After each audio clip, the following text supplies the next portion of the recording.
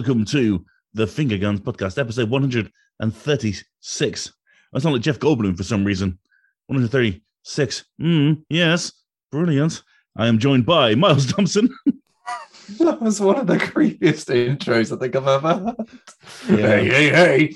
Well, I was going for, Crazy Taxi. Hey. Oh, okay. All right. Now I'm with and then it went, oh, yes, that's good. Jeff Goldblum, it got very weird, but yeah. Yeah, it kind of tailed off into a little bit of like creepy. Yeah. Jeff Goldblum is lovable, but also creepy, Yeah, he's a lovely guy. And he's actually in Jurassic World as well. They actually got him to voice act it. Cool. How are you, Miles? I thought that would be some nice trivia. I'm all right, thank you, Roscoe. Yeah, doing well. Good. I've finally gotten around to playing Deathloop, which was nice. So, yeah, had a good week so far. Lovely stuff. Have you died a lot already? Yes and no. I'll talk about it a bit more because it's going to be my game of the week. Spoiler. But yes, it's a very I died less than I expected to, but still quite a bit, I suppose. Yeah, okay. Cool, nice one. And of course, K to the A to the T, K Bizzle. Hey. There you go, see? It works. Oh, it just sounded, I don't know what it reminded me of.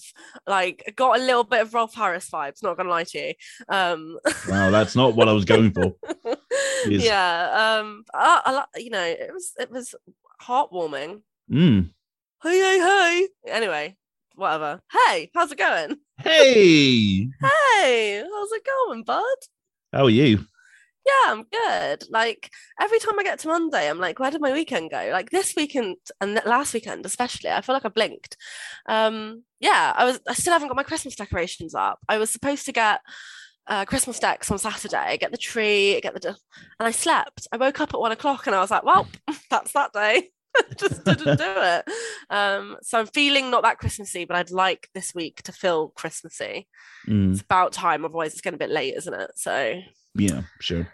But other than that, all good, my friend. How are you?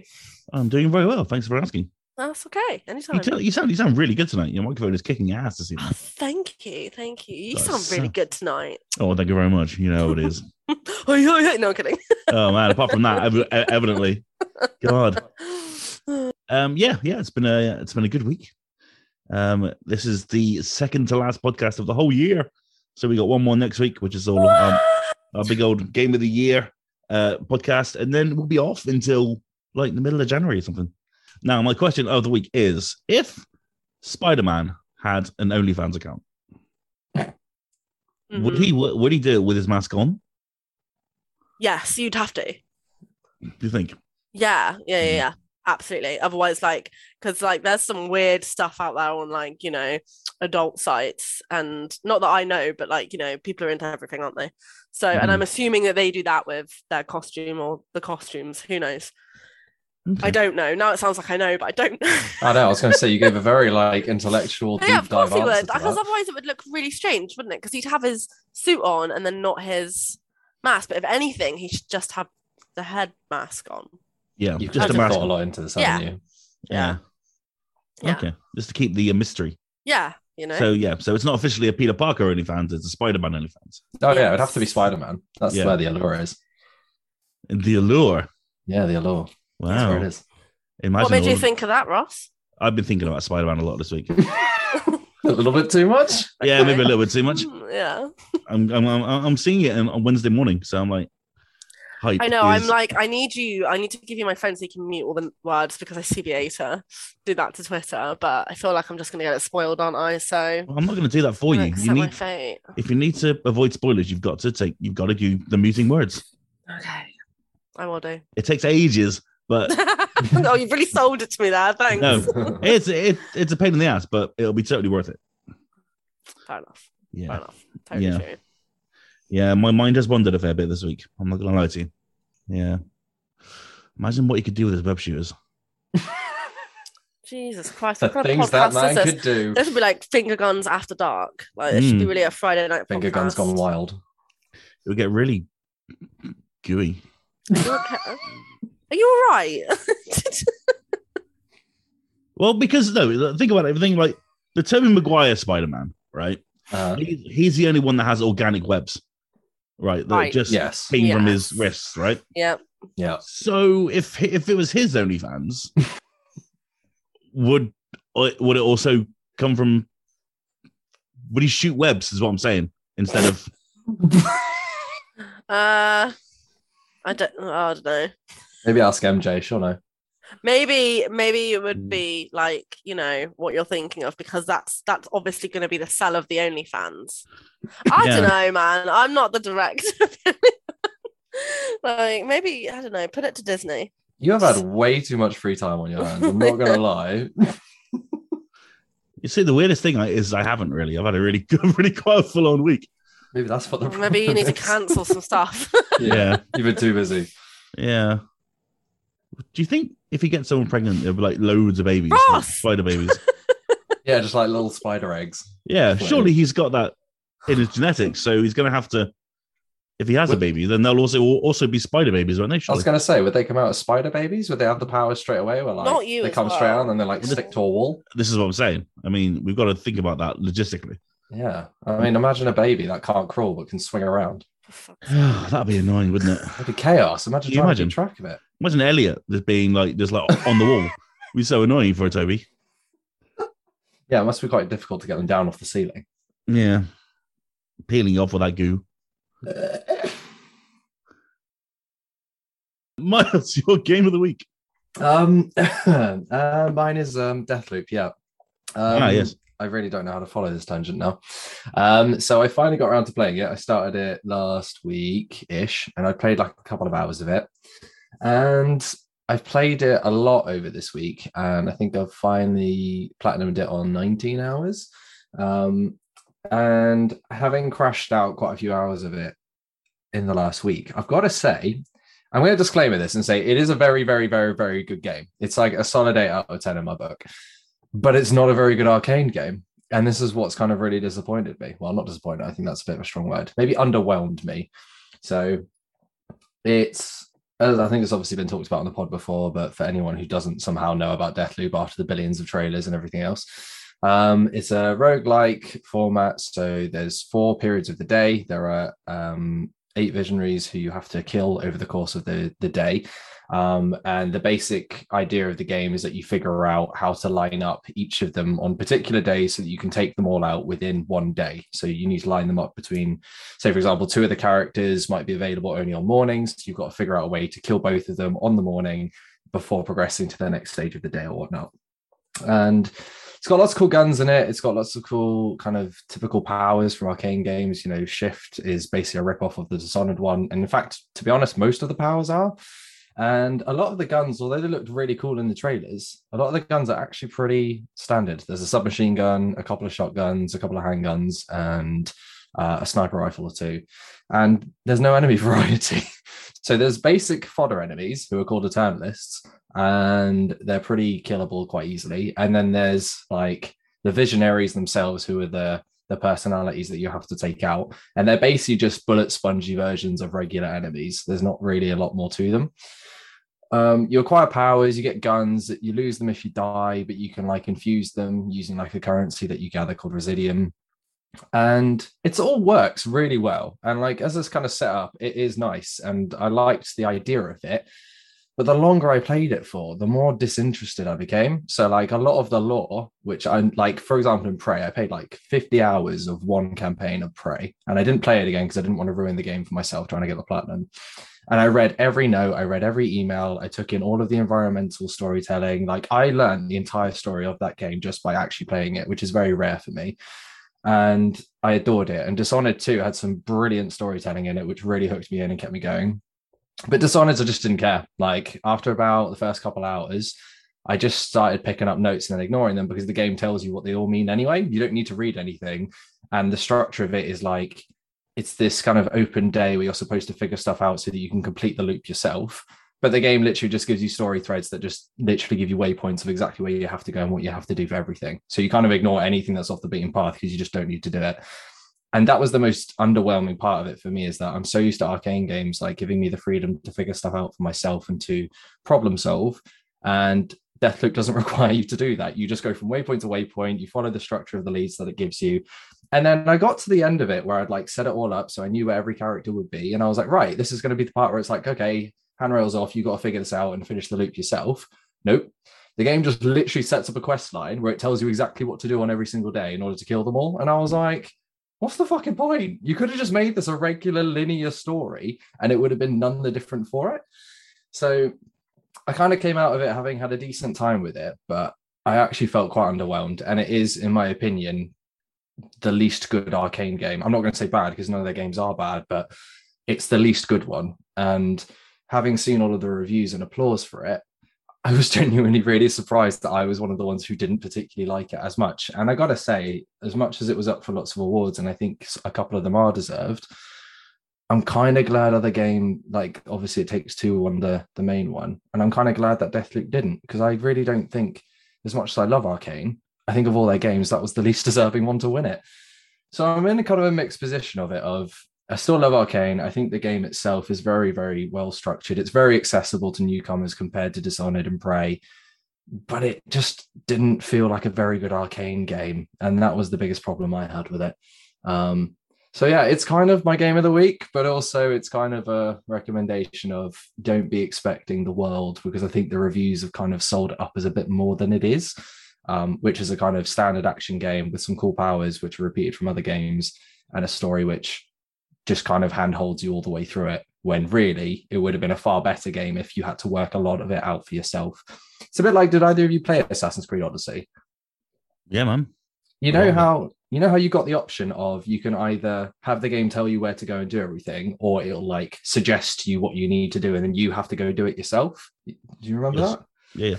I kind of wish there was an option in Deathloop for that, where it wouldn't give you the waypoints for it. It would tell you where you need to go with a better map system so that you could work out what you had to do and where you had to be and who you had to kill, so that I could have played it that way instead of having it literally just guide me through the entire game and making it a linear sequence when it's not supposed to be.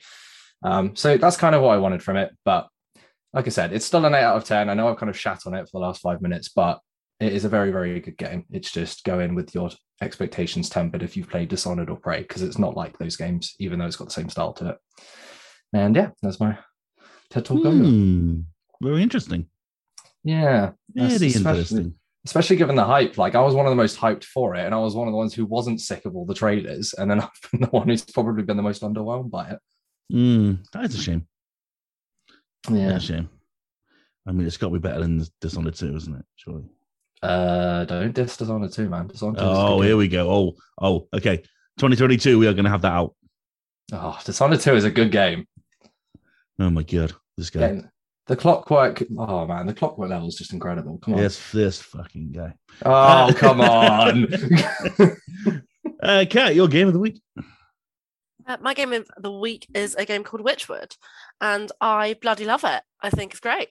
I bloody love it, mate. I bloody love it. So it came out the other day on the PlayStation consoles, but I think it's actually been out for a couple of months on Switch. But I don't know about you. Have to fact check me on that one.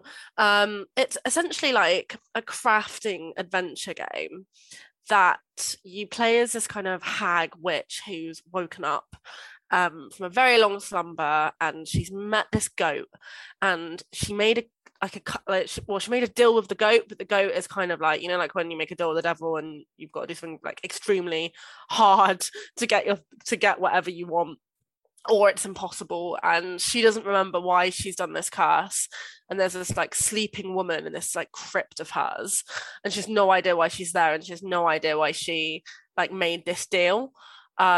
I have a few theories of what this is, but I'm not going to say anything just in case it is, or I accidentally ruined the game for somebody, because I'm quite far through now. I think I'm like 60-70% through. And essentially you have to collect souls. So you have these souls to collect from different kind of, I guess, like mythical fables. So there's a cat that's like essentially Puss in Boots.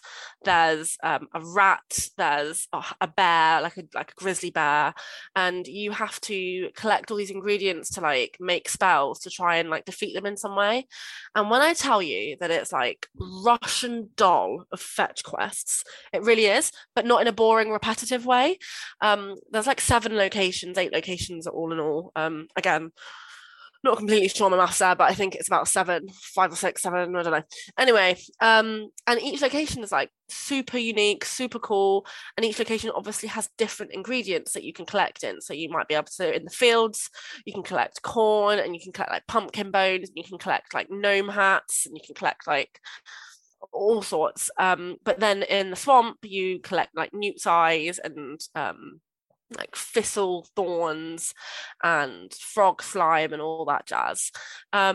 And you talk to people and they'll put you on missions and quizzes, but then obviously the big bads are the souls of the locations. Each location has like a big bad that you've got to do, that you've got to kind of catch his soul, and you'll have to work with other people to do that.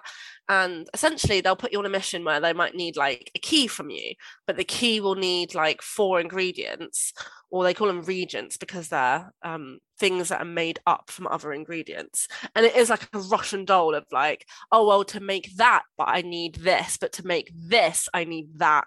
So I need to go over here and collect that first. But to go and get that, I might need X, Y, and Z to even defeat the dragonfly, to get its legs, to get the wings, to get to the orb, and put the orb in the ingredient. Honestly, when I tell you it's Russian doll of those, but it's so cool. And I think that it probably would be very easy to get frustrated with it, but the art style is so cool, and the art style is so like, someone's obviously tried very hard. Well, obviously, I guess everyone tries very hard on the art style, but this person's put, or these people have put so much effort into this art style that it's never inconsistent. It's just great. It's what a great game. The trophies are glitched. The trophies are glitched as fuck. I went from getting no trophies to then all of a sudden 3 of them popping, to then having none since pop, even though I've done certain souls that are trophies. So now it's on my profile forever, and it looks like I've played like 10% of the game and I haven't. So that's really annoying, and I hope they fix that soon, because I think I'm going to end up with a ghost platinum, where I probably would have the platinum but I don't have it. But that's really just a me thing, because I like trophy collecting. But yeah, the music is cool. Sometimes I get a bit fatigued, where I think, if I have to go to this fucking swamp one more time, I'm going to kill someone. And then I like literally put it down for 10 minutes. I'm like, right, let's go to the swamp. My biggest tip for that game is to do like little supply runs, because you do run out of like stuff to make the other stuff. But it's so cool. It's so great. There's like obviously enemies that you have to defeat, but you defeat them with items that you make from ingredients. And yeah, it's super cool. I love it. It's a great game. Oh, yeah. That sounds fun. It is really fun. Yeah, it is really, really fun. I mean, I either sometimes love fetch quests or I absolutely hate them. I couldn't get on with Borderlands because it was so boring. All it is fetch quests. For some reason, all this is fetch quests, but it's so interesting. It's so creative. It's so like pretty. It's so fun.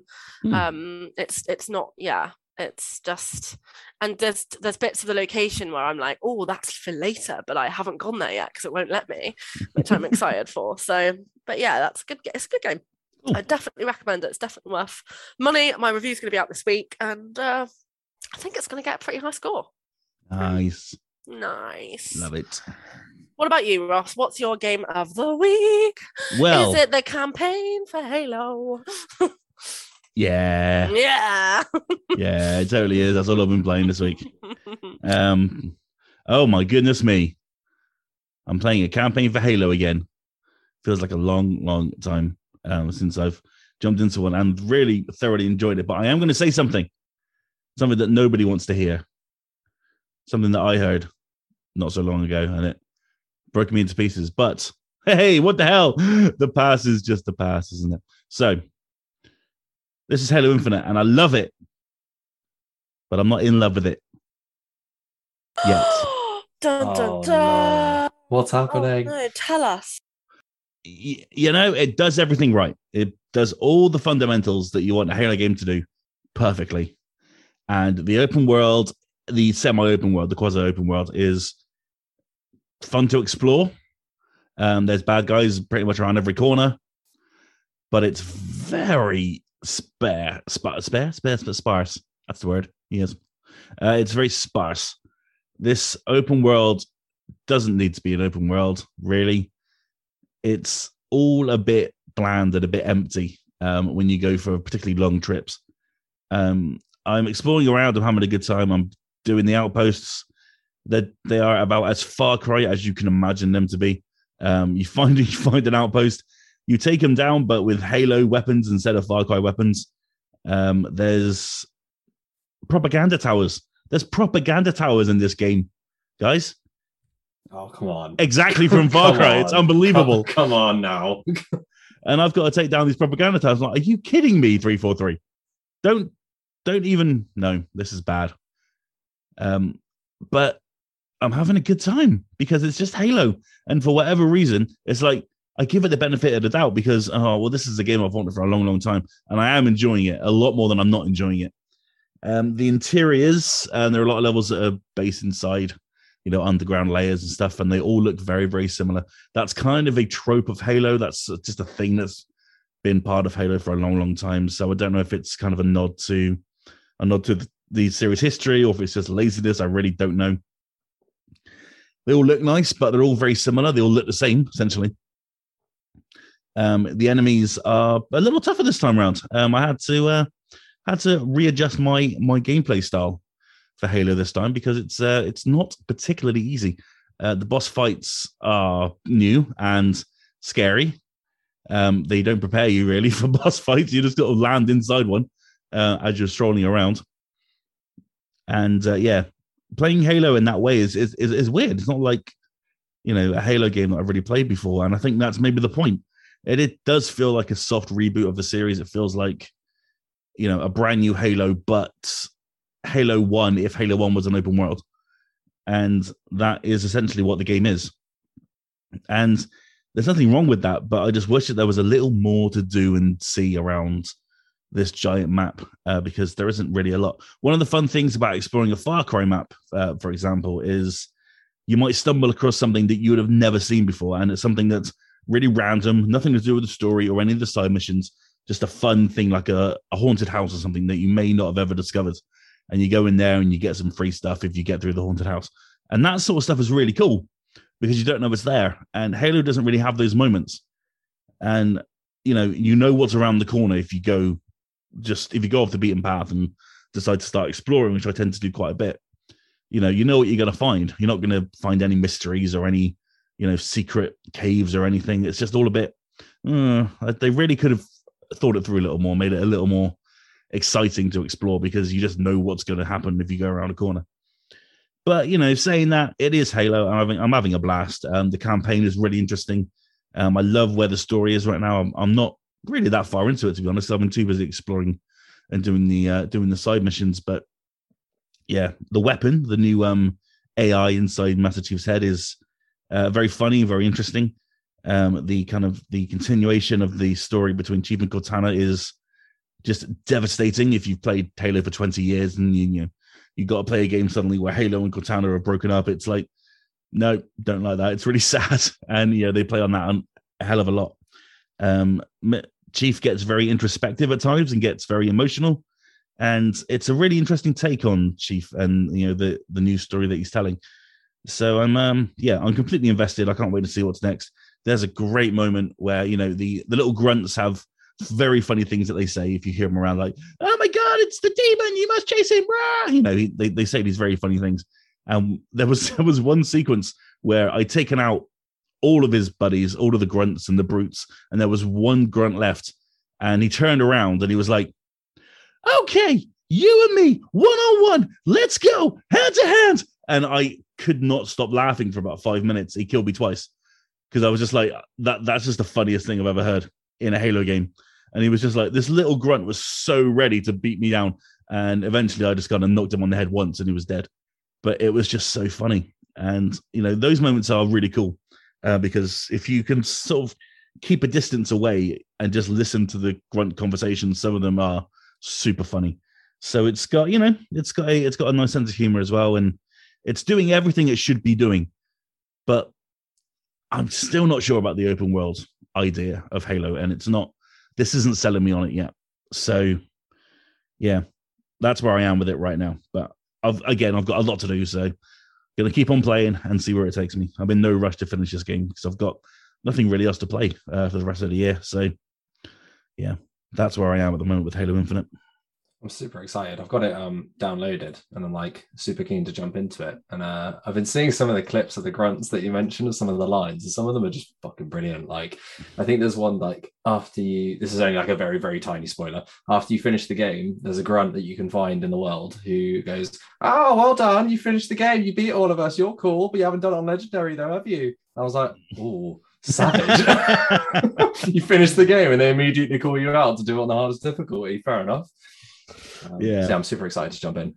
Yeah, man. Yeah, you'll have a great time. And also, yeah, congratulations to you for finally discovering Xbox Game Pass. Oh, the time has finally arrived. I've got both Halo Wars games downloaded and I've got Halo Infinite ready to go. So of course, keen to get jumping in. You're gonna get your keyboard and mouse and just make it a proper event, I think. Shit, I forgot you can do that. Oh, I need to stop forgetting that. I'm gonna do it. It's gotta happen. Yeah, you are. Damn right. Right then, we were gonna jump into a quiz, but hilariously, nobody's done one. So what we're going to do instead is go straight into the news. And this week, we are sort of reacting a little bit to the Game Awards, which, of course, happened last week. And yeah, we have some thoughts. There was an absolutely abundance of trailers, an abundance of winners who won the awards. All of the trailers are on the website, every single one. Who stayed up until 5 a.m. to do that for all of you? Well, I did, because I love you. That's what I do best, ladies and gentlemen. I just want to make you happy. Legend. Yeah. God. The problem with doing that is because you've got to watch the Game Awards for 3 hours. And yeah, it makes your heart sad. It's worse than torture, really. It is the worst show ever. And it's not getting better. It's just constant misery. But in between those moments of misery, and those moments of Jeff Keighley shouting out all the bad people in Activision and then considering to play a trailer from Ubisoft and Quantic Dream, which I thought was very, very funny. There was a lot of nice trailers, and we shall go through our highlights. Not every single one, because, my God, we do not have that sort of time. But our highlights from the ceremony itself, some of the award winners, which were somewhat controversial in our Slack. And we'll get to it. So, Mars, what was your biggest kind of trailer takeaway from the Game Awards this year? I think you're probably the least surprising news this year. Hellblade 2 was Hellblade incredible. 2, Senua's Saga. Yeah. It was fucking incredible. It was. Definitely was. I've been waiting to see that game properly in the flesh for absolutely ages. And then when I woke up the next day, I was like on my lunch break from work, and I was like, right, I'm going to catch up on some of them. And I hadn't looked at the Slack properly, and I saw one of the first ones that came up was Hellblade 2, and I was like, what? Why has no one told me this? and then I saw it was 6 minutes long, and I almost lost all of my shit. Like, it's gameplay, man. It was ridiculous, and it was so good. It was everything I've been wanting to see. It's capturing all the same kind of theme and style. All the motion capture looks incredible again. It looks like it's just going to be a bigger budget of the first game, and it's going to go even more in depth into the world and the themes. And I cannot wait to actually play this game. And now that I have an Xbox, I don't even have to feel sad, because I will actually be able to play it as well. And like the first one is one of my favorite games of all time, and the way it tackles a depiction of mental health to such an incredibly accurate degree, I think it's just brilliant. And you could even get it in the trailer. If you listen to it in headphones, you get the same sensation of like the voices in Senua's head appearing in different places and different tones and different styles. And it brought back all the memories of playing the original, and it's made me want to go back to play it again in preparation for whenever this one comes out. So that was naturally my absolute highlight, because nothing else was going to top that. I think we've all gushed a lot over Plague Tale Requiem, and the trailer did a great job. Yep. And the trailer did an absolutely brilliant job at, demonstrating more of that and actually showing off a bit of the gameplay and the scale of what this one's going to go for compared to the original, which I think is absolutely brilliant. But I feel like other people are going to talk about that one a little bit more, so I'll cut mine there on that. But it looks amazing. I can't wait to play it. My other surprising ones were Evil West, which I thought just looked absolutely class. Like, it just looks like a lot of fun. It's got a really cool aesthetic and style to it. Third person action shooter, melee brawl. It just looks fucking cool. Like, I just really can't wait to actually play that one. So that one kind of surprised me. I know Sean had mentioned it once before, but I didn't really know anything about it. So seeing that trailer really kind of cemented that this is a game I'm going to keep my eye on. And in a surprising one, it was the one that followed it, which is Have a Nice Death. which looks really, really cool. I love the kind of style to it. I think graphically it's got a really cool kind of tone and filter. And the gameplay looks like it's going to be another one a bit like kind of Hollow Knight, or if anyone played Dust and Elysian's Tale, it's a little bit like that as well. So it's kind of 2D fighting style, and it just looks really, really good. So I can't wait to get my hands to play that one. Although I think it's only coming out on early access initially, isn't it? If I remember right. And then the last one that I really picked up on was Crossfire X, because it gave me a lot of Crisis vibes. And I've recently replayed the Crisis trilogy and it was great. So any game that gives me that kind of style is a winner in my book. So yeah, those are my particular highlights. The other ones, like the Star Wars one, the trailers look cool, but there's no gameplay, so you don't actually see anything about them. So although they're exciting, they're not quite as good as actually seeing the game in action. Yeah, I read about that today. It's like, yeah, we're not going to see that for at least 4 years. That's it. Like, a lot of these trailers are like, yes, we exist. We are a game. You're not going to see us forever. We're just telling you that we're here. And we'll let you know in like 2 years' time that we're still here. Yeah. Yeah, Eclipse is going to be one that we're going to be waiting on for a long time, I think. Definitely. Whew. Kat, what were your highlights from the Game Awards? My highlights were, of course, Plague's Tale. I've only just, as anybody would know, really, played it really I played it this year for the first time. It was something that I never really thought that I would like. It was kind of like a little bit on my radar, but not enough for me to be like, I want to get that now. Obviously speaking to Toby, then it came on Game Pass, and then I was like, right, not Game Pass, because I don't have Game Pass because I'm a wanker. It came on a PS Plus, and I was like, I'm gonna give this a go, and I bloody loved it.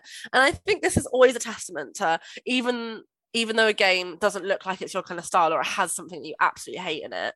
For example, stealth combat really puts the shits at me, but I fucking loved it. So I think it's always a testament to sometimes go out of your comfort zone and don't stick to the same genres that you normally do.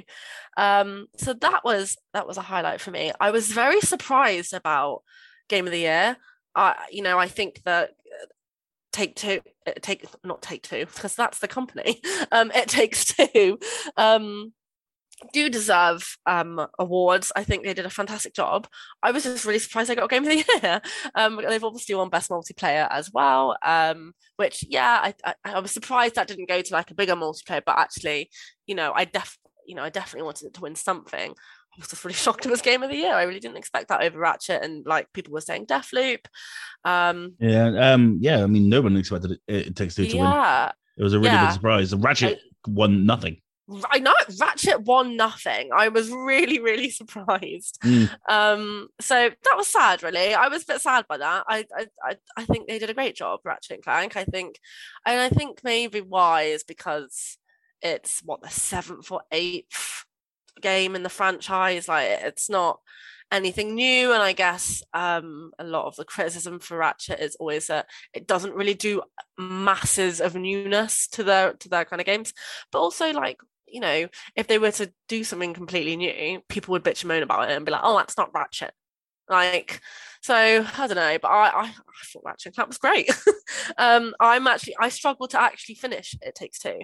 I played it for a couple of hours with Miles, and then it's twice now that we've been like, I'm just fatigued. Just get me off this game. And we never really fancy it again for a while. So, but it is a great game. It has all the ingredients. It does. It is a really, really great game. But yeah, I was shocked. So those are my highlights. Trailer wise, I have obviously a couple of other things to mention. So Texas Chainsaw Massacre, really intrigued. I don't love trailers about gameplay, so I'm going to keep this one short and sweet. I don't know what I think this is or what it's going to be. I just hope that it's not just, I don't know what I'm expecting, but I'm excited. And that's rare for me to say about a horror game. I want to go around chainsawing people, but I don't want to be the person running from him.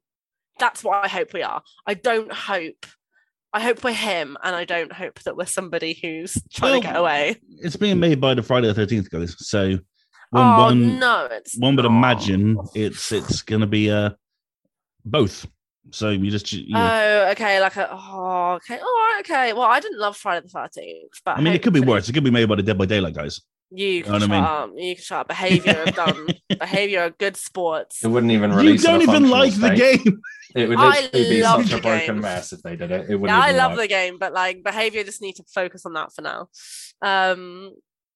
Yeah, I can't say I don't like the game when I've got what someone saw it on my PS5. I've got only 2,000 hours in that game. That's a joke. I need to be some sort of like Twitch flipping sponsor for them. I need to be a fog whisperer for them. You need to stream. Like, I guess that's That's the important one. That's an important one. Yeah. So yeah, that was first trailer. I really like the look of Tunic. I saw it a couple of months ago as well. I definitely know that's a Toby game. Toby's gonna love that game. Of course, he's Tunic. Tunic. Yeah, it looks lovely. It looks a little bit Death Story as well. Yeah, so that was exciting. That looks cute. I can't wait for that to come out. Cute and feisty is what Tunic looks like. And then Plague Tale. Plague Tale looks awesome. And I can really, really appreciate it now because I've played the game. Whereas I remember when it was E3 and the trailer happened and I didn't give a shit because I was like, not played the game. Yeah. All of us were like, oh yes, come on. Like, oh my god, don't make me a Plague Tale. And I was like, cool. That's great. Good for you guys. And now I'm like, oh my god, like immediately hit up Toby in the Slack, like, Toby, there's a more trailer. And it looks really cool. I don't know what they're gonna, it looks a little bit more open. But maybe that's just the trailer. I don't know. That looks cool. And then Chia, that looks cool. We thought that looked cool a couple of months ago. Yeah, Chia looks really nice. Like Bug Snacks the human. So it's a jump and dive into all of the animals around her. So that looks cool. Little island adventure game. Yeah. Sure. And then I guess honorable mention is Sonic. Not the film trailer, but that is also awesome. But the new game. Sonic, what's it called? Sonic Frontiers. Frontiers, yeah, that's the one. But they had other names. I saw on the Reddit they had other names, and there is another name on that just sounds way cooler, which was Starfall. Why didn't they call it Starfall? What the hell does that mean? I don't know. The Starfall sounds awesome, doesn't it? Does it? Yeah.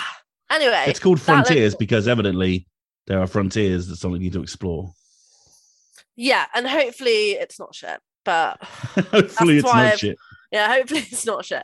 But it does look cool. It looks very pretty. It looks very atmospheric. Like they've always done well at the backgrounds and the environment of Sonic, but it's just how well they're going to use them. I just don't want it to be like every other Sonic game ever, where you're just running and running and running and running and running, and then you collect shit. You know what I mean? Like we need more. We just need a little bit more. Yeah, now. I mean, this is an open world game, so it's going to be interesting. That's what I mean. Like that sounds really cool, and I'm really excited about that. So. Yeah, but just obviously cautiously excited. Because... Sonic Breath of the Wild. That's what it's going to be. Yeah, well, hopefully. Yeah, we'll see. But those are my highlights. Nice. What about you? What was highlighted for you? What was a shock or surprise, or because you obviously were watching every minute, so. I was. And by the end of it, I definitely did not want to hang myself from the roof. But my biggest takeaway from it was Kill the Justice League. Which looked, I don't know if you caught the gameplay, but it looks like Saints Row. It actually looks kind of cool. Yeah, it does look kind of cool. It looks like Saints Row, and it's like, no, what I wanted. No, I don't want that. I quite like that. I quite like the look of it. I mean, the trailer was built to be bombastic and crazy, make you like, oh my god, it's so frenetic and mad. But I watched it back and I was like, I don't know. I'm not sure about this. I want Arkham. What's happening? You got Gotham Knights for that. Yeah, true. But yeah, it bothered me a lot, and I'm not excited about it anymore, to be honest. And that's a worrying place to be because I think that's going to be the biggest game of next year if it ever comes out. I think Forspoken's looking really good. I think that looks like it's in a really good place right now. Yeah, definitely. It did look really nice. I can't believe it's out in February. That's very close. So that's going to be good. Is it February or April? Oh, it's April. Sorry. But also, as well, isn't the physical copy exclusive to game, which is really strange? What, really? Yeah. Is that not just a collector's edition or something? I don't know. I might be, but I'm sure I read the other day that the physical CD copy at the moment, and I don't know if it's time limited either. It didn't say. At the moment, the physical copy is exclusive to game. Oh god, fuck game. I know, right? So I mean, maybe it's for the first 6 months because I thought that was a weird choice to do. But yeah, someone told me, and I thought that's a really strange choice. I mean, Horizon Forbidden West continues to look amazing. Wasn't a massive trailer, but it was nice to see it again. That was an awesome trailer, though. Like the way it like sideswept into the next battle. That bloody snake python monster thing. Yeah. Shit. Yeah, it still looks awesome. Really excited for that. Lord of the Rings Gollum, I'm done with this game. That's like the 5th CGI trailer they've dropped. And I still have no idea what this game is about. It looks like it's going to be a Styx type of game, and I fucking hated that game, so I won't be playing it. Yeah, I'm really not interested. Saying that, I'll probably buy it day one because I'm an asshole. Star Wars Eclipse. I don't know anything about it. It looks crazy. Quantic Dream are questionable. They need a lot of work done in their internal handlings of certain things. But a Star Wars game from them. Obviously, they're the guys that made Beyond Two Souls and Detroit Become Human. So it's going to be an interesting one, I think.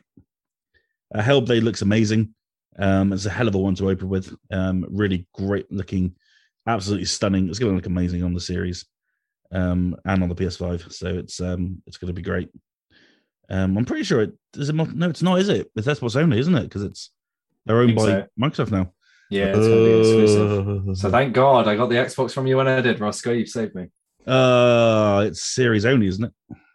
Please don't say that. Please don't. Don't do this to me. With all the love in the world, I don't think that will run on your 1S. I'm going to have to buy a goddamn series. Oh, mate, they're only 250 quid. You'll be fine. Yeah. I might have to do it. I have to. I can't not play that game. Yeah, right. Great to see Cuphead DLC finally happening. I don't know a lot about Cuphead, but I know that the DLC has been long awaited, at least 2 or 3 years at this point.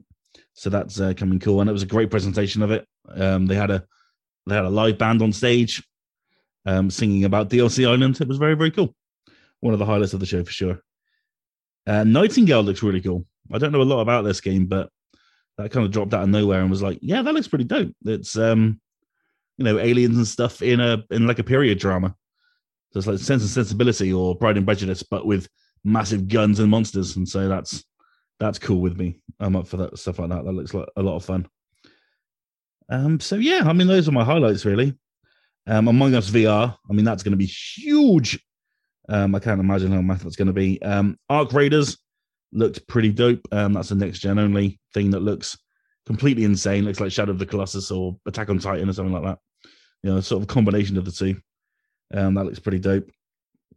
The Elden Ring trailer was all right. It wasn't the best one they've done, but it was good to see it there. But yeah, the ultimate highlight was the Sonic 2 trailer and seeing Knuckles and Tails in a Sonic movie. Come on. It doesn't get any better than that. Yeah, and it's the original voice of Tails as well. It is indeed. And Idris Elba as Knuckles is just a wonderful thing. It's going to be great. It's going to be so great. He definitely does sound like the Knuckles from Sonic Adventure 2 a little bit. Yeah. Like, Sonic Eclipse. Like, it's that husky ass. I don't give a shit about this, but I will help you. Yeah. It's going to be a lot of fun. I don't think it's going to be the best movie ever made, but it's going to be fun, and that's all that matters, really. But Jim Carrey is back on kind of form. So yeah, his Robotnik was really fun in the first one. Yeah. So I'm excited to see that again. And Tails is my boy, so bring it on. The trailer landed. The poster landed the day before, and he's in the tornado. He's in his bloody freaking plane. So I'm like, yep, I'm in. You're doing this right. Let's go. In terms of the awards, best performance, Maggie Robinson for Lady Dimitrescu. I think that was probably deserved, considering that she's been the industry's most loved character all year. Was pretty sure. How did she acquire such a cult following? It was ridiculous. She suddenly became like the face of Reddit for like a good week. Because she was tall and had massive boobies. Yeah. We're a simple breed, aren't we, gamers? We are very easily pleased. Excuse me, speak for yourself. We're very easily pleased. There was a lot of things on Reddit that I wish I didn't see. that I saw Never unsee. about Lady D. But yeah, she turned on basically the entire industry, and yeah, there you go. Now she's award winning.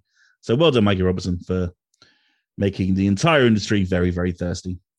Best action game is Returnal. I mean, that's fine. I'd never really considered that an action game. It was just a pain in the ass more than anything. I don't know. I think Raditz should have got that because it's just constant from sort of like beginning to end. But who am I? But I know that Greg's really excited about Warhammer 40,000 Space Marine 2. Something that I can't remember him playing the original, but he must have really enjoyed it. He's super hyped about it. Tiny Tina's Wonderlands. I know Sean's excited for that one. So it was an interesting mix of stuff, and the Halo TV trailer was rubbish. Just still know nothing about this show, so I was hoping that there'd be a bit more. But I mean, it looks like they're doing everything right, but still know nothing about the characters, so that's a shame.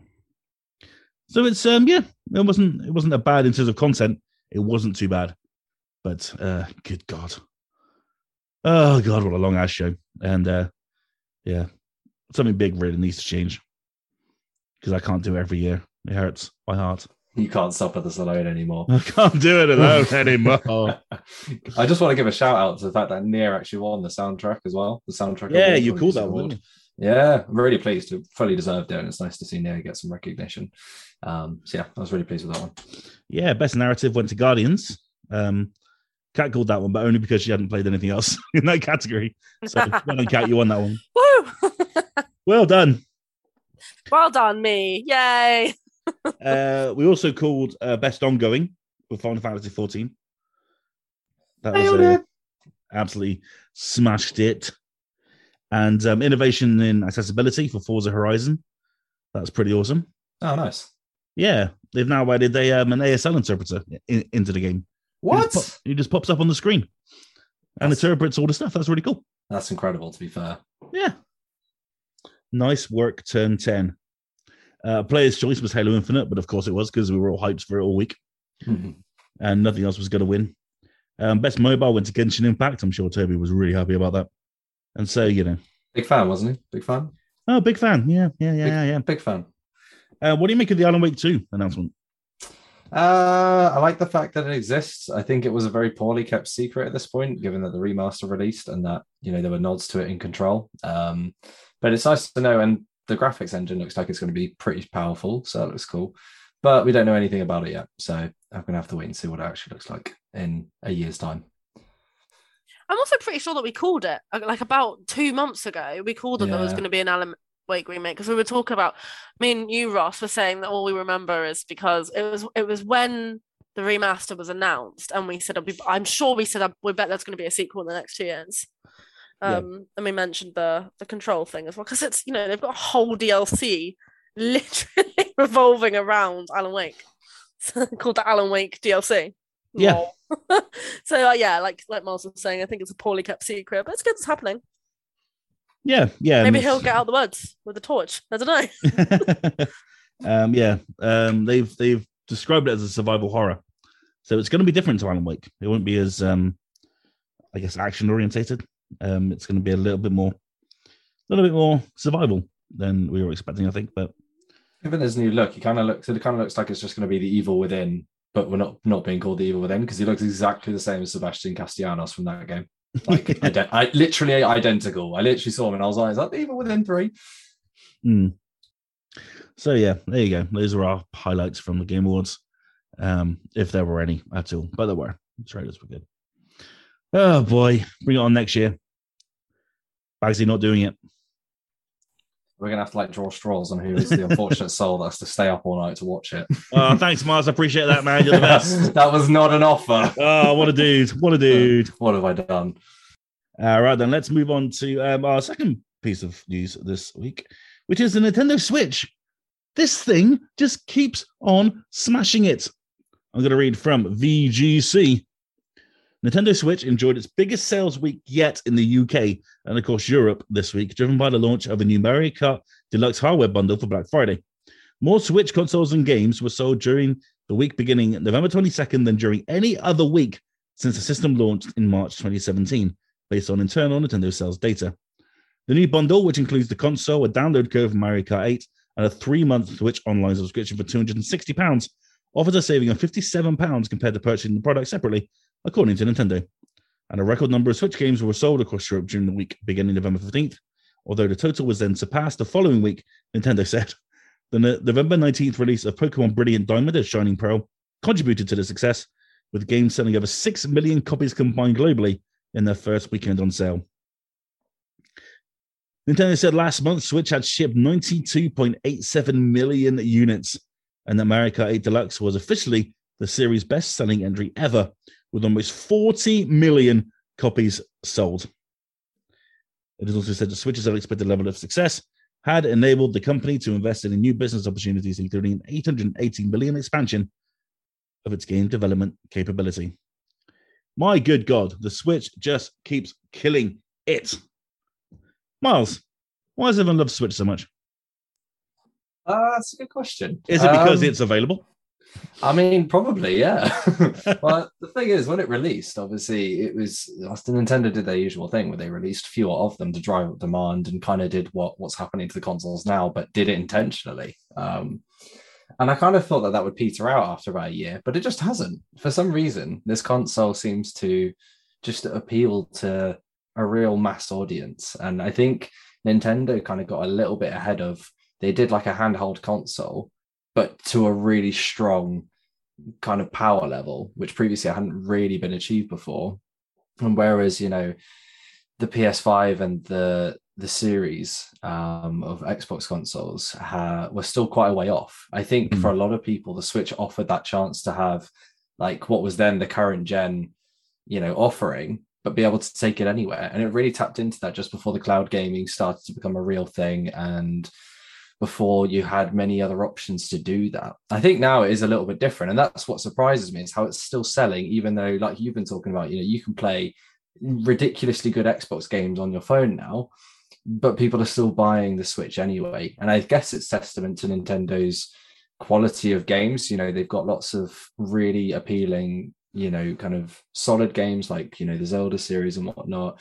But then it's also got such a good lineup of party games and accessible and kid-friendly games. They've really kind of tapped into the market of the younger audience of people who just want to play fun games. They don't need the super hardcore experiences that you might get on the other consoles, but they just have so much to offer in terms of just having good fun. And the fact that you can take it anywhere, you can play really good games. The idea for me of being able to have played Hades, for example, while I was out and about or on a road trip, is just like, it blows my mind being able to do something like that. And I think that's what's kind of reeled people in. And even though Nintendo have made, their pricing structure is a bit of a mess, they've messed up with the online cloud subscription system, and, they got into a fight with streamers and stuff. And yet somehow they come out at the end of all of these conflicts with not really any kind of drawbacks in terms of sales. So I think they just caught lightning in a bottle when they released it. And I think because they have such a history and pedigree of really good series that people love to play and have a lot of nostalgia for, they've just really made that work for them. And it's good to see the Switch succeed, because when it came out, it was ridiculed by quite a few that it wasn't going to make it. And the fact that it's on, I think it was, what did you say, like 97 million copies or something? Or 97 million hardware sold. That's just insane. I mean, that's coming up to PS2 numbers, isn't it? Yeah, it's crazy. It might end up outselling it in a few years' time, which is just ridiculous. So yeah, I think they just caught lightning in the bottle, and they've made it work somehow with their lineup of games. And I think they just keep appealing to, the mass of audience rather than trying to appeal to just particular, like you hear kind of Xbox or Sony sometimes talk about, different types of gamers that they want to appeal to. Whereas I think Nintendo's very much like, we're here for everybody. Just come and play our games. They'll come out late on the Switch, but they'll be really good and you'll be able to play them anywhere you want. Yeah. And I think that just appeals. And for some reason, just people just can't get enough of it. But it was even when it first released and they sold more copies of, they sold more copies of Breath of the Wild than they had actual consoles. So like, I don't know, Nintendo's marketing team aren't paid enough is what I'm saying, because somehow they're selling consoles and games like they're fruitcakes. So fair play to them. Yeah, it is absolutely wild. I mean, it's a great system. I mean, it doesn't obviously have the power or the capacity of what's coming up or what's coming next, but it doesn't really matter. Nintendo have never factored that into their systems anyway. And what it does very, very, very well. And with Breath of the Wild 2 around the corner, there apparently doesn't need to be a Mario Kart 9 because they're still selling Mario Kart 8 like fucking nobody's business. But yeah, I think it's only going to get stronger. Kat, what do you make of these ridiculous numbers? I think Miles has put it really, really well and said all the points that I was ready to say. I think a big part of it, not even a big part of it, but definitely maybe like a 30% reason is obviously accessibility. But then that also doesn't account for the fact that Xbox is very accessible. So actually the Switch is just doing very, very well. It's handheld, you can take it anywhere. And yeah, I don't really have much to add. I think every point that Miles has made is probably likely the points, is that actually credit where credit is due. People did slag off the Nintendo Switch and say, oh, it's not going to do well, it's going to, it's going to tank. And haha, I bet Nintendo really rub their bellies over that. But yeah, they've got all the, they've got the classics, like, they're never ever going to be able to top Mario, Luigi, Party, Karts, Donkey Kong, anything like that. So they're going to keep that forever, but it is very accessible to families. You think if, got a family with 4 kids, you're not going to buy just one Switch, unlikely. You're going to buy 4. Because of the handheld, people grow up, have it in their rooms or play it just before go to bed, etc. Car trips, university, wherever you are traveling, it's just so great that any kind of game that you would need a TV for is straight in your hands. And they do it well. It can be played on I just think, yeah, I've not really got much to add. I think they're doing very well for very good reasons. And yeah, like you said, I think it's just going to get bigger and better. Weirdly for me, the Switch really hurts my neck. I think I'm just getting old. I think I'm genuinely just getting really old. But yeah, it really hurts my neck after a while. I have to proper adjust myself. And I can't just hold out in front of my face forever because it's still going to hurt my arms. But I'm really glad I have one. I think I'd be pretty jealous. And I remember in COVID as well, when you think about COVID, I remember it sold out. People were buying the Switch for silly amount of money. It wasn't shippable. That was a pretty mental time. And then they had the Switch Lite come out and that sold out. And people were buying that even just because it was in stock. They didn't really want the Switch Lite. They just wanted a Switch. I remember saying loads of people said, oh, I just bought the Switch Lite and I'll sell it later and buy the one that can hook up to the TV. It's just great, isn't it? It's great to have in your house. It's like the Wii. I played the Wii literally on the weekend with a couple of my younger cousins. And I was like, yeah, it's just so much family fun. It's, for Christmas and households, it's very rare that you can replicate that on an Xbox. You can't replicate it on a PlayStation. Nintendo have always done very, very well at doing that kind of front room gaming, visual. Everybody's on the sofa at the TV with their controllers. Yeah. But yeah, I think they're doing very well. And yeah, they've got Breath of the Wild. They've got Nintendo titles, the Mario stuff. Who knows? But they've got everything else as well. So, yeah, I don't know what they're doing right, but they just need to keep doing it. Lockdown is a great shout, actually, because... Yeah. I put, I want to say 600 hours into Animal Crossing. Exactly, yeah. Over lockdown. I don't have my Switch anymore, which really hurts sometimes when I wake up and I'm like, I want to play Animal Crossing. Oh, I can't. I haven't got a Switch. That's the thing as well, is they have Animal Crossing on there. And, anybody who's... when maybe the generation below are obsessed with it.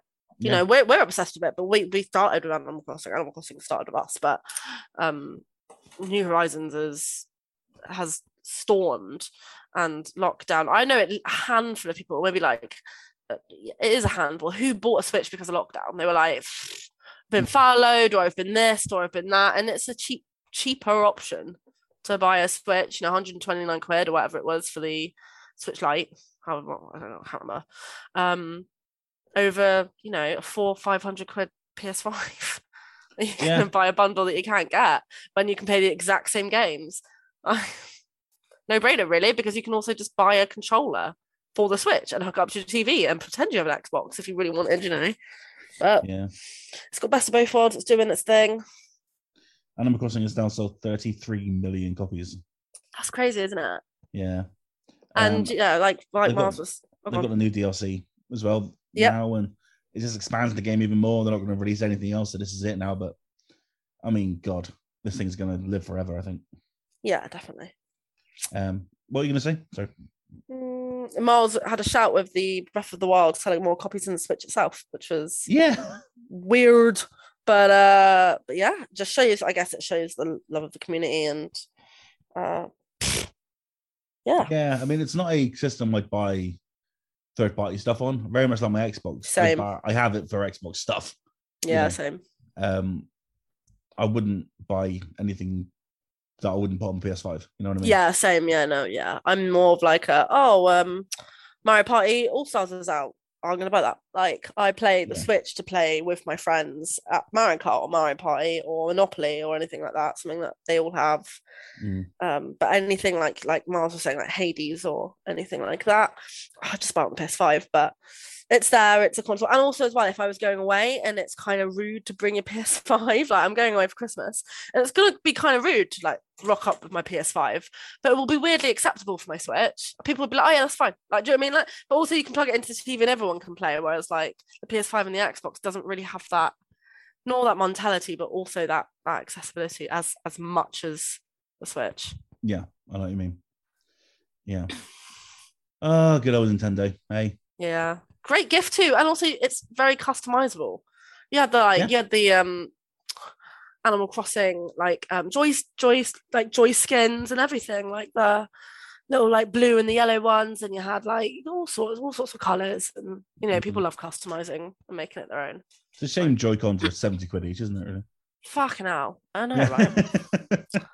Joke, isn't it? Yeah. Especially when I've not even really played my Switch, and I am already experiencing drift, and it's really annoying because I've only played it like 4 times. But I had drift, and I fixed it myself like a grown up. Oh, well done. I found a video on YouTube. They were like, you just need this and this. Take it apart. Hold this there for a minute. There you go. And it worked. I was like, no way. That is badass. I'd probably end up putting it all back together and then losing screws somewhere and then fuck it up forever. It was actually really, it didn't involve sort of taking anything off. It was just the analog stick plastic. I just had to sort of pull it up a little bit with some tweezers and then just like clean underneath the analog stick. Just like leave a bit of like cotton wool there for like 5 minutes. And it just kind of sucked up some dirt. That's what causes the drift. There's all the little bits of dirt that gets kind of clogged up in there. So once that was clean, it was fine. Nice. There you go. That's pretty cool. Consumer advice, ladies and gentlemen. It's really simple. So yeah, good old Switch. I hope it continues, and I hope it continues to be successful because Nintendo rule, and they should always be part of the industry. And it's great to see all 3 platforms doing really, really well because it's quite rare that this happens. It's quite rare that all 3 of the big guys are firing all at once. Yeah, definitely. Yeah, it's normally a trade-off, isn't it? Yeah, I mean, it normally means Nintendo or Xbox are getting trounced, or PlayStation can't get online, and there's always something that's holding one of them back. But all 3 are currently kicking ass, and it's great to see. Video games are cool, aren't they? Talking of video games, they're the best. The Xbox Winterfest is currently on. Remember that from last year? They had like a bunch of indie demos that you could jump on and play at no extra cost, and they're doing it again this year. I'm going to read from Eurogamer.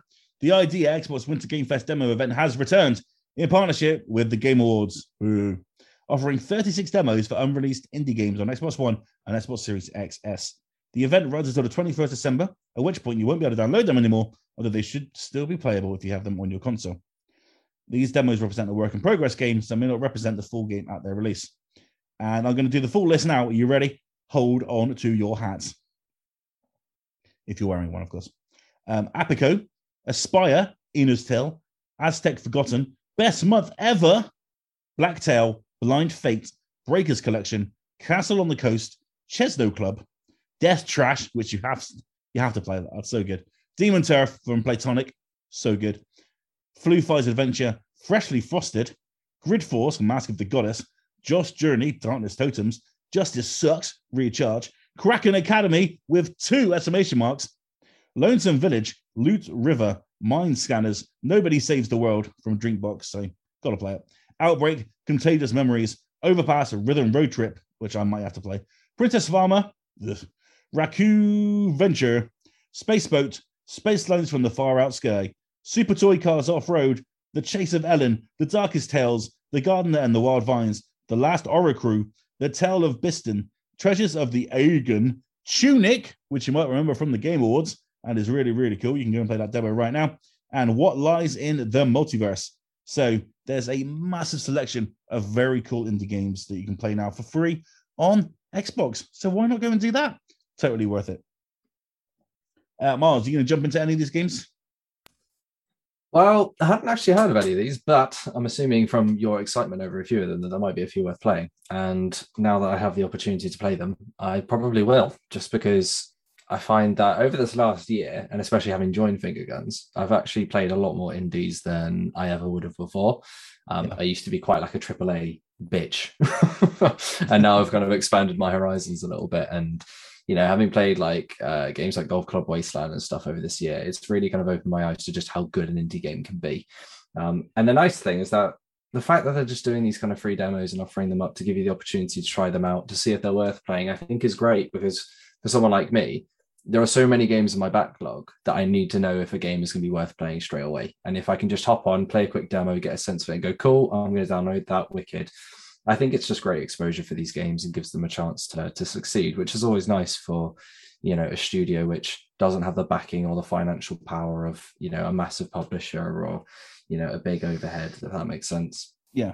So I think it's just a brilliant idea. It's really nice that they're doing it. And I think I saw an Untold Tales game in there, in which case I'll be hopping on that because they are the developers of Golf Club Wasteland. And as far as I'm concerned, anything they make is gold. So I'll definitely be checking that out. And then otherwise, I'll be following your recommendations for any that you think will be good. Yeah, I mean, I reckon you should probably get hold of Sean because he's the indie king. Yes, he is. And there's probably a few in there that I announced that he will probably know a lot more about than I. But yeah, the Winterfest is really cool. It's where I discovered Tunic last year. They had a demo for that last year as well. Oh, nice. And yeah, Tunic's really nice. It's a really, really lovely game. And I highly recommend checking that out. Wicked. I'll give it a shout. Kat, are you going to steal Miles' Xbox and check out any of these games? Yeah, I mean, some of them do look really cool. There's a couple that I think it's just worth sometimes, like closing your eyes, picking one and going through them like little trailers. Do you know what I mean? Like, there's not many that there's a couple on there that I've heard of just because they've come through in the Slack or we've been, we've picked them up somewhere and for whatever reason. And but yeah, nothing too specific.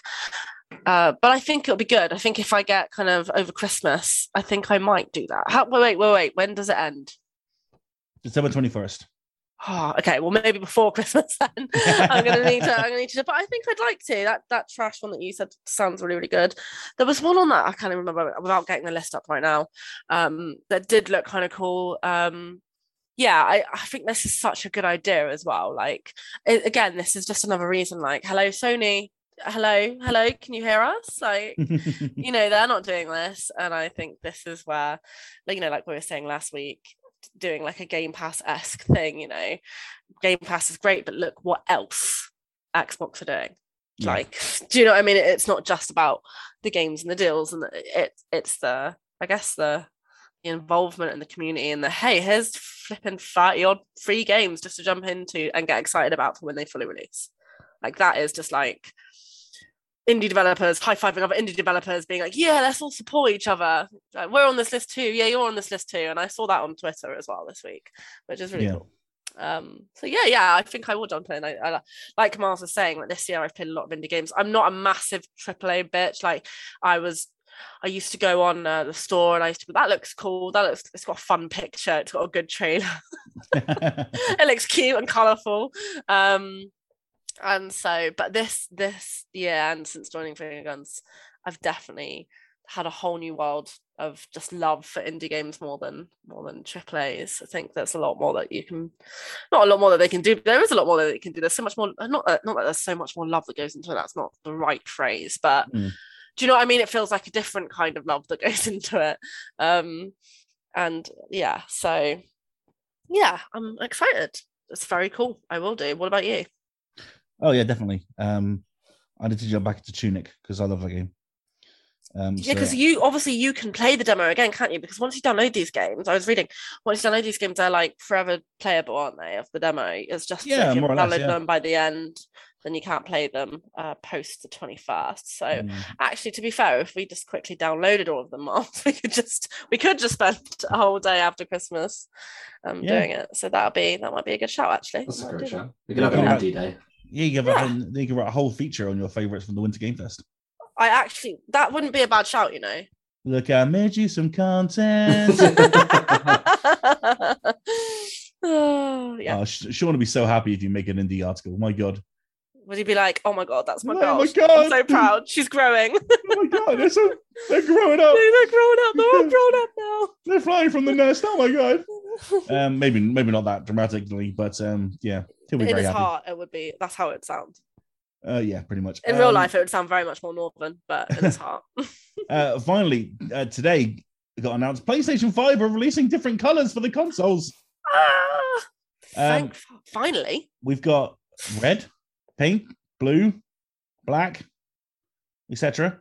Purple. No, purple. Yeah, purple and white. The purple one is dope. Yeah. I'm very tempted, but at the same time, I'm not tempted at all because if I get any of the other colors that are not black, so I've got a black controller, I'm going to have to shell out for another controller. Oh, well, this is the thing. I mean? This is what we were saying on Twitter earlier, weren't we? So Ross actually tagged me in this on Twitter. I guess he knew that I would also share the excitement of a colored PlayStation, and also they made a Taylor Swift joke in the tweet, and I thought you'd appreciate it. What? Yeah, they did. Shut the fuck up! Did they really? Yeah, you're gonna go check it now, aren't you? I actually am. I'm gonna check it right this second. They did say on Mondays we wear pink, which I didn't like because they've gotten the quote wrong. Which is not a Taylor Swift quote. Obviously, it's a Mean Girls quote. But yeah, I did catch that one, but I didn't catch the Taylor Swift one. Go to the red PS5. I was gonna say, is it red Taylor's version? Because if it is, I'm buying that one. I'm not gonna lie. I'm just gonna buy that one based on the quote. I just want the blue controller. The blue looks really, really nice. I really like the red, and to be fair, I actually asked for a red controller for Christmas and then took it back because it wouldn't match. So I'm pretty livid, actually. So I was like, I'll just have a white one, actually. And now I'm like, nah, fuck it. I'm gonna. The red is nice. The red is like red wine color, isn't it? It's the same as the controller, but I really like that. I had a laptop that exact color, and I called it Rolo the Red Laptop because I'm really gay. But I can't find this Taylor joke. Oh well, I'll find it after. I literally tagged you in it. Oh, I just thought you were tagging me in the post. No. Let's have a look. Go back to the tweet that I tagged you in, and then just. Oh my God! Yeah. There it is. Oh, I'm buying that one. Okay. I think they come at like, what is it, 70 quid? I think they said it was 70 quid for the controllers. The controllers average between 50 and 60, depending where you look. What about have they released a price for the? The covers are 55 in the US, so that's about what 38 here, 42, something like that, 40ish. It's a lot for 2 bits of plastic. Yeah, but the black is so sexy. That's gonna be red for me. I might have to get the black because it's the blue does look nice as well, though. The blue does because look nice. The black with the blue LEDs, it just looks. Oh yeah, it just looks so hot. Yeah, that's true. Sexy, everything about it's so sexy. This is why Ross is the singer of this group. Oh dear. Right, let's get into our recommendations. Well, there already. See what happens. We have a quiz. We've done an hour and we're at recommendations already. Damn. Well, if you'd have asked me, I'd have done it. But here we are. It's my bad. I know it's my bad. It's my bad. Kat, your recommendation. My recommendation is a show that I have been watching all week called School of Chocolate. It is really awesome. Very much like Of course you stole that. You stole my one the other week, so you can piss off. Damn, guys. As you can tell, readers, listeners, we live together. Yeah. So yes, called School of Chocolate, and it's essentially it reminds me of Bake Off, but it's more so at the end, but no one goes home essentially. So it's a couple of, I think it's like 7-8 people.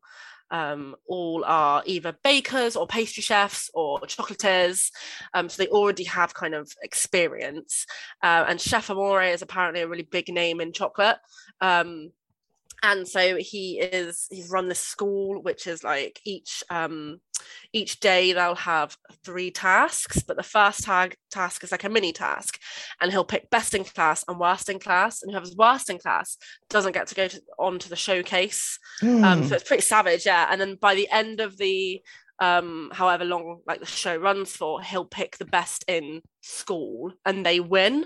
So no one goes home, but people will miss out on the opportunity to do the big chocolate showcases to showcase their own work, but they do kind of get like a mini one-on-one lesson with him instead. So it's kind of like they don't completely miss out, but they are kind of missing out to actually like showcase their own work. And it is fascinating what you can do with chocolate.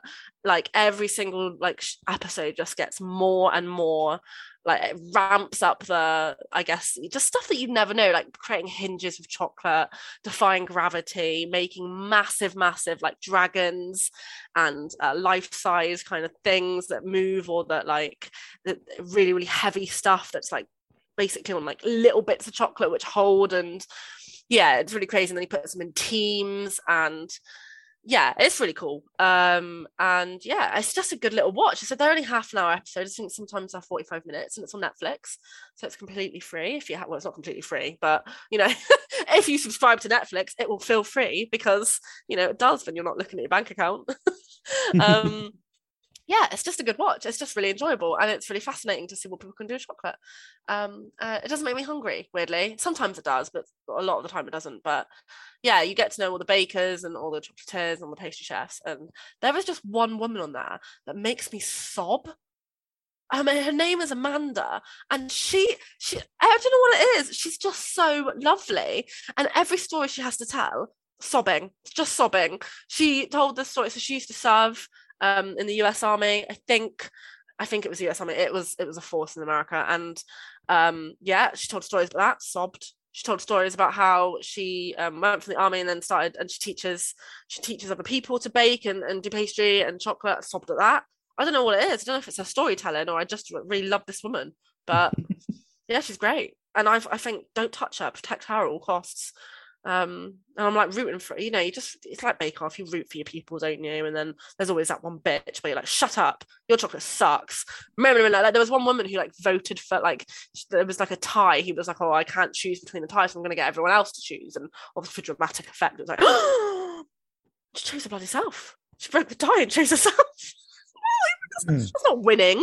Anyway, that was a bit of a spoiler, but you know, it's not spoiling because I don't know what episode it is. But yes, check it out. It's called Spoiled Chocolate. It's very good. That's what I'm watching. Yeah. Amazing. There was a great glass blowing series on Netflix. Oh, I've seen the trailers for that, and apparently that is really good. Yeah, the title was like, you know, it's quite an innuendo, but I can't remember it. Yeah, That is tight as fuck, that show. And yeah, you should watch that as well. I will do. Maybe we'll check it out after. I can't remember the name of it. So is it called Blow Me? Is it not called Blow Me? Is that what it's called? That's a different thing that you watch. Oh yeah, my bad. Hold on. God. That's on Spider-Man's OnlyFans. Oh yeah, no, yeah, I remember now. Yeah. Miles, what are you recommending this week? Blown Away. Anyway. Blown Away. That's it. Is it? I don't know. I'll find it. I'll Google it. Carry on, Miles. Thank you. Mine is the Matrix Awakens Unreal Engine 5 experience. Oh, I was going to ask if you'd done this. Yes, it's so cool. Like, I didn't really know what to expect. I saw Paul had messaged about it on the Slack, and I was like, right, I'm not going to read that because I want to experience it myself. And I loaded it up, and should I spoil it a little bit? Spoilers okay? I mean, it's not much to spoil, I don't think. Yeah, I'll go for it. Basically, if you want to play it and you don't know what's in it, just turn off, stop listening now until after.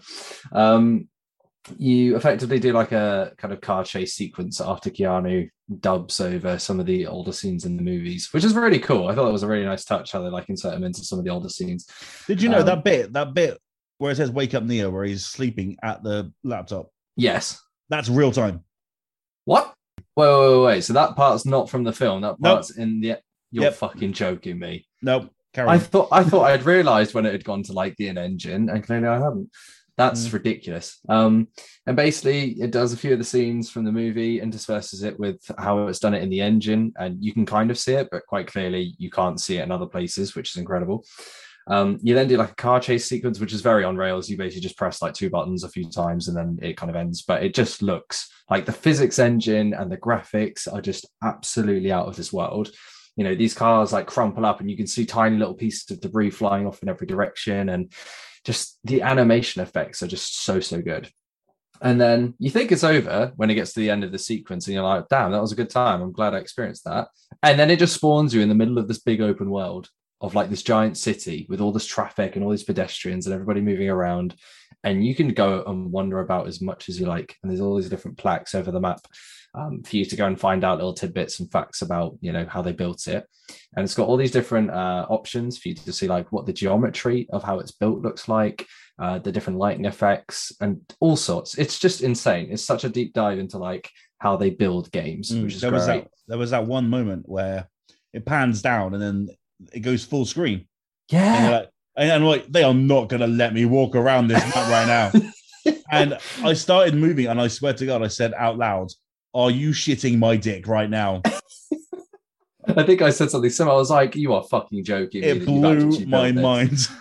It's just insane. And like, it sounds like such an uninteresting thing. Like all you can do is walk around and drive around a little bit. There's nothing else you really do, but you can literally walk up to windows and look on the inside of buildings. And fair enough, it doesn't look photorealistic on the inside of buildings, but it's the most realistic it's ever looked in an open world like style.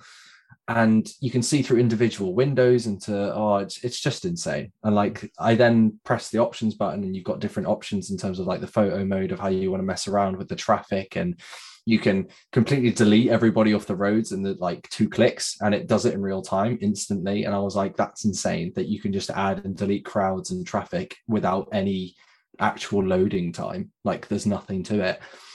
And it just absolutely blew me away. And if this is what games are going to look like in a couple of years' time, I doubt they'll ever reach that quality. It's obviously a very self-contained thing that they can maximize all the power for it. But if they can get games to that kind of scale, that's just going to be insane. Like you can see the difference in the engine now. Whereas the move from 4 to 5 had felt pretty, you know, quite a smooth progression. It wasn't a massive jump. But playing this felt like you can see where the jump could be if they managed to pull it off. So yeah, it's if you haven't tried it yet, it doesn't take very long. I think I spent about 20 minutes, maybe 30 maximum minute. So it's just worth a look if you want to see what the future of games hopefully looks like. And it's got me hyped for more Matrix, which is always a good thing. And it's more Keanu. So, you know. Yeah, man. The film's out 22nd. Oh, I need it in my life. It's too Less many than films. 10 days. Less than 10 days. It's just too many good films. Too many. I highly recommend you go and do a double bill of Spider-Man and The Matrix. Oh my, I don't think I can cope with that much like epicness in one day. Like I don't think emotionally I could do that. Yeah, The Matrix Awakens is pretty amazing. And one thing I did notice that just that bit was 30 gig. So if they made a whole game, I mean, it was going to be fucking massive. Oh my God, yeah, I forgot about that. Like the download is huge for it, but you can kind of see why, because it's probably like a really unoptimized like base build of what the thing can do. Oh, for sure. But if GTA 6 came out looking like that, I mean, Jesus. It's going to be a big ass file. There'll have to be a disclaimer at some point where they'll be like, to play this game, you'll need to buy an extra SSD drive just for this one game. Yeah. You'll need a second PS5 in order to run this. Just plug it in. To the old one, it'll be fine. You'll get like packages of games that come with SSDs just so that you can fit the game onto your hard drive to play. Yeah. Good times. Oh, what's mine? I don't have no idea. It was going to be The Matrix Awakens. So sorry, mate. Stole it from you. No, it's fine. Bailey's. Yeah. I've drunk a lot of Bailey's this week. Bailey's is really good. It is nice. I can confirm. Have you had the chocolate one? I have had the chocolate one. That tastes... not as nice. Do you not think? I think it tastes like melted chocolate ice cream. I used to drink Dooley's. That was toffee flavored. Oh, Dooley's was awesome. Yeah. That was good shit. Drink responsibly, kids. I've not had that one. Yeah, you're too young for alcohol, Miles. Oh yeah, never drank alcohol. What it's like. Yeah. Dooley's was Bailey's, but toffee flavored, and it was badass. And I think it's gone. I can't see it anywhere. Oh, really? I think it's disappeared off the face of the earth. I've been discontinued. That sucks. Yeah, and that show was called Blown Away. So yeah, you're right. Yay. Yeah. What's on the Dooley's? I was just about to. Dooley, you can still buy it from Drink Supermarket for £12. Well, you get it on Amazon. There you go. Ah. Know what Ross is buying tonight? Oh, they've changed the logo. That's why. I was going to say, you're totally right, though. It does. I remember the red and blue now, but I haven't seen it anywhere for ages. Yeah. Oh, that's good shit. Even the bottle looks cool. I've just Googled it. The bottle looks really cool. Yeah. So yeah, if you're wondering what get me for Christmas, and think of all those games I've got you this year. This is true, and we got an Xbox, and technically we got Game Pass because of you. So we owe you a lot. Yeah. My eyes have been opened.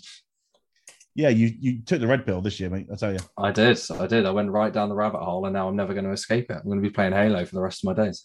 One of the fun things about going to Cat and Mars's place is they have two consoles set up in the living room. So wherever you turn, there's a video game to play. It's really cool.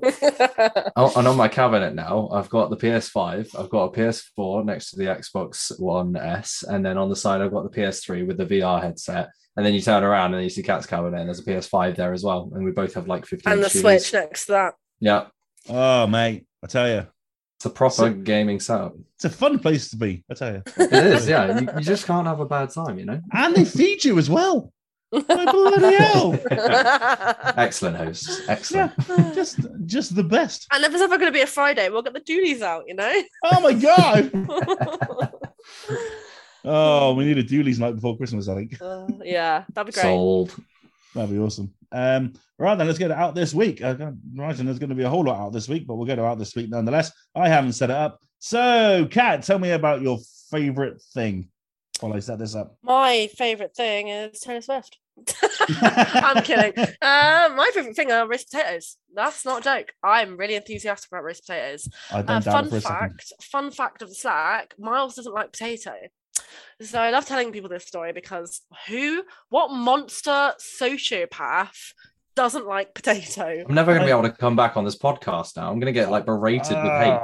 I knew he was a dick. After all that, yeah. under all the nice guy bravado and all the fun, there's he's really kind. Exactly. He's an actual sociopath. Yeah, actual sociopath. Like a damn sociopath. Literally. So I have to eat his McDonald's chips if it comes with a meal. Obviously, what's that place? Eat the Bird. The hardship that you get to have extra chips. Right, that's the only thing that I love. Okay. The only thing, when you live with somebody who doesn't like potato, that means that nobody's gonna make you surprise roast potatoes in a tray. Shit, mate. Shit. Wait, Miles, I want to wake up in the morning. You don't eat chips? No. He makes them feel really sick. Yeah, can't eat them. They make me genuinely gag. If I try and eat one, it genuinely makes me feel really sick. Wow. This is how serious this potato version is. Yeah, it's like a phobia. It's literally like a phobia. Part of me just wants to cut up loads of little potatoes like people do with mushrooms and kids and dump it in everything. You know? I mean, I can eat the odd, I'll have a roast potato or two at a roast, but I have to smother it in gravy, and I'll pick the burnt ones so that they're the least potato-y. So he's doing it out of politeness, not out of choice. Yeah. God damn. I know. So my favorite thing is potatoes, but my second favorite thing is telling people that Miles doesn't like potatoes and seeing their reaction. Wow. My third favorite thing is Pikachu. That's not true, actually. My second favorite thing is Taylor Swift. Then my third favorite thing is Pikachu. Okay. Are we done? Yeah. Okay, well, one, roast potatoes. You got it. Right, okay. I love it. Thank you very much. That's okay. Anytime. Right then, out this week, we have Shovel Knight Pocket Dungeon coming to PC and Switch. That's available now if you're already listening to this because it came out today. Gear Club Unlimited 2, Ultimate something is coming to PS5. Among Us is coming to consoles on the 14th of December. Xbox Series X, Xbox One, PS5, PS4, blah, blah, blah, blah. So we can all finally play Among Us and not on PCs that won't run the game. Yes, my PC won't run Among Us. That's how bad my PC is. Let's see. December 14th, Greek Memories of Azure is coming out to PS4 and Xbox One. That's already out on PS5 and Xbox Series. Toby's going to be covering that one for us, so look out for that if you're interested. That'll be on the site very soon. Bridge Constructor, The Walking Dead is coming to next-gen consoles. The Gunk is coming to PC and Xbox Series X on the 16th. Alien Isolation is coming to Android and iOS. What the hell? What? That's going to be interesting. How in the hell do you play a game like that on an Android? I mean, you got to. I suppose. Yeah. I mean, Isolation was a 360 game, wasn't it? Yeah. And these phones are catching up. But even so, like it wouldn't be. I just can't imagine the same kind of immersion. Like when I played Isolation, it was like ridiculously scary. Sure. And I actually bought it this week because I want to replay it again because it was that good. And I can't imagine playing that on my mobile phone and having any of that. Also, I can't fathom my head about how you can panic and try and run away from a xenomorph with the controls of a phone. I think I would genuinely lose my mind. December 16th, Final Fantasy VII Remake is coming to PC, as is Five Nights at Freddy's at Security Breach, PC and PS4. And that's your lot. Thank you very much indeed for listening, ladies and gentlemen. That is the end of the podcast. Don't forget, if you really like what we do, want to follow us absolutely everywhere. All of us, all of our things are in the, I've fucked this up already. All of our things are in the description below. Look out for the link tree where we are in all the places. If you really, really like what we do, want to follow us on Patreon for $1 a month. You can keep this podcast up on its various podcast hosting services and keep the website nice and shiny. Also follow us on Twitter at FNGRGNS. All of our individual handles are in the description below. But that's it. We're back next week for our final podcast of 2021, where we talk our games of the year and all that good stuff. There's a lot to get into. So we'll see you then. It is goodbye from A Cat's Tale. Bye-bye. It is goodbye from Miles Loop. See you later. It's goodbye from me, Roscoe Eclipse. See, The Twilight series. The Star Wars reference. It's a Star Wars reference. It's a Star Wars reference. Oh, damn it. Stupid Robert Pattinson with the stupid face. We'll see you next time on the last podcast of the year.